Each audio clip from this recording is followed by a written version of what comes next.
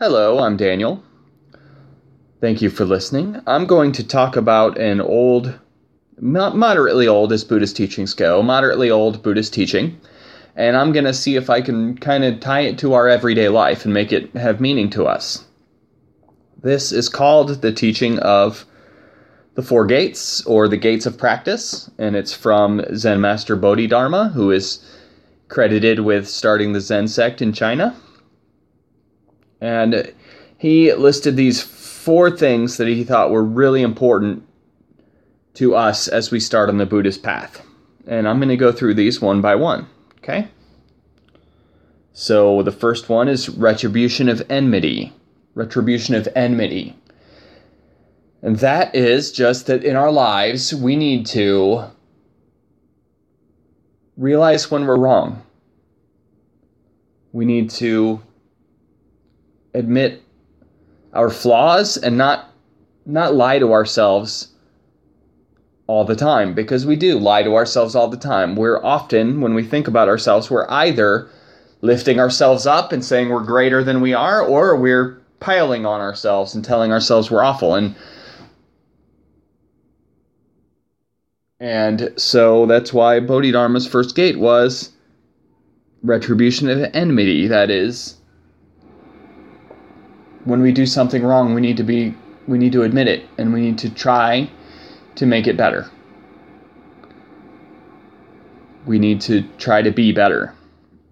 I don't know what culture this is, but there's a culture somewhere in the world, awkward, where they don't say, I'm sorry. Instead, they say, I will try to do better. And I think that is a really great thing to do, to say, I will do better. Because when you say, I'm sorry, you're sort of putting an expectation on the other person to say that whatever happened is okay. And that's a good thing. I mean, we should forgive people, but also we should focus on trying to be better rather than trying to get forgiveness, so that we don't have to ask for forgiveness again. I think that's really good. So, that was the first gate. The second gate is called acceptance of circumstances.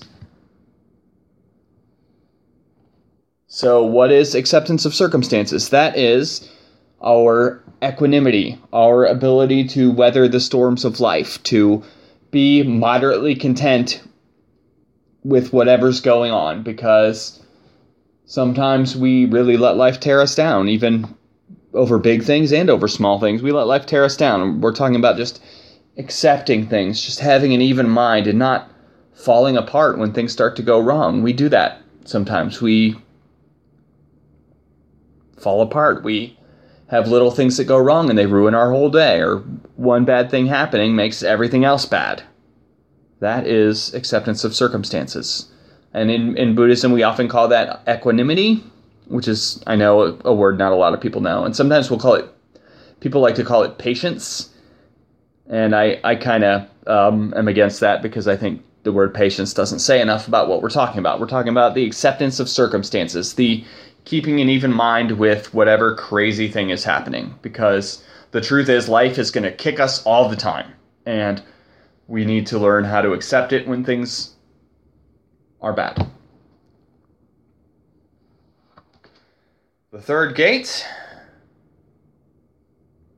is... maybe this is the hard one for me, if I'm honest. This is called absence of craving. Absence of craving, or overcoming craving. So that is what Bodhidharma is saying. What we are learning is we shouldn't be giving into all our temptations all the time.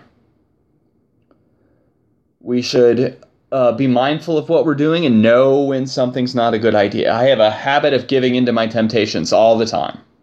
And I think that's something a lot of people struggle with. So what kind of temptations am I talking about? There's all kinds of temptations, of course, right? We might eat our kids' Halloween candy.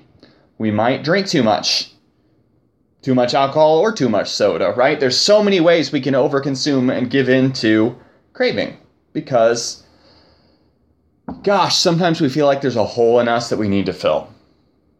So we drink too much, we eat too much, we crave all sorts of things and we pursue them too much. I suppose sometimes we think about sex too much, right? That's a craving too. We have all sorts of cravings, and Bodhidharma is telling us that we need to learn to try to manage that and not get carried away with our cravings. It's sort of similar, sort of goes back to that one before, right? We don't need to be obsessed with our cravings. We don't need to let them carry us away. In the same way that in the previous gate, we don't need to let bad circumstances carry us away. It's the same thing. This is sort of like we don't need to let the things that make us feel good carry us away either. I think we all have had the experience where you know you shouldn't indulge in something, but you want to, so you do it anyway. Even though it's very clear to you that you shouldn't. I think we all have experiences like that. I think that's something we can all relate to. So what Bodhidharma is telling us is we need to rein that in. We need to make good choices. We need to make the best choice we can. So if there's something we really want that will make us feel pleasure, like, we need to just think about that, and we need to not overdo it. Not to suggest that we should never be indulging, but just that we should indulge the right amount. We shouldn't go overboard. We shouldn't indulge to the point where it harms us.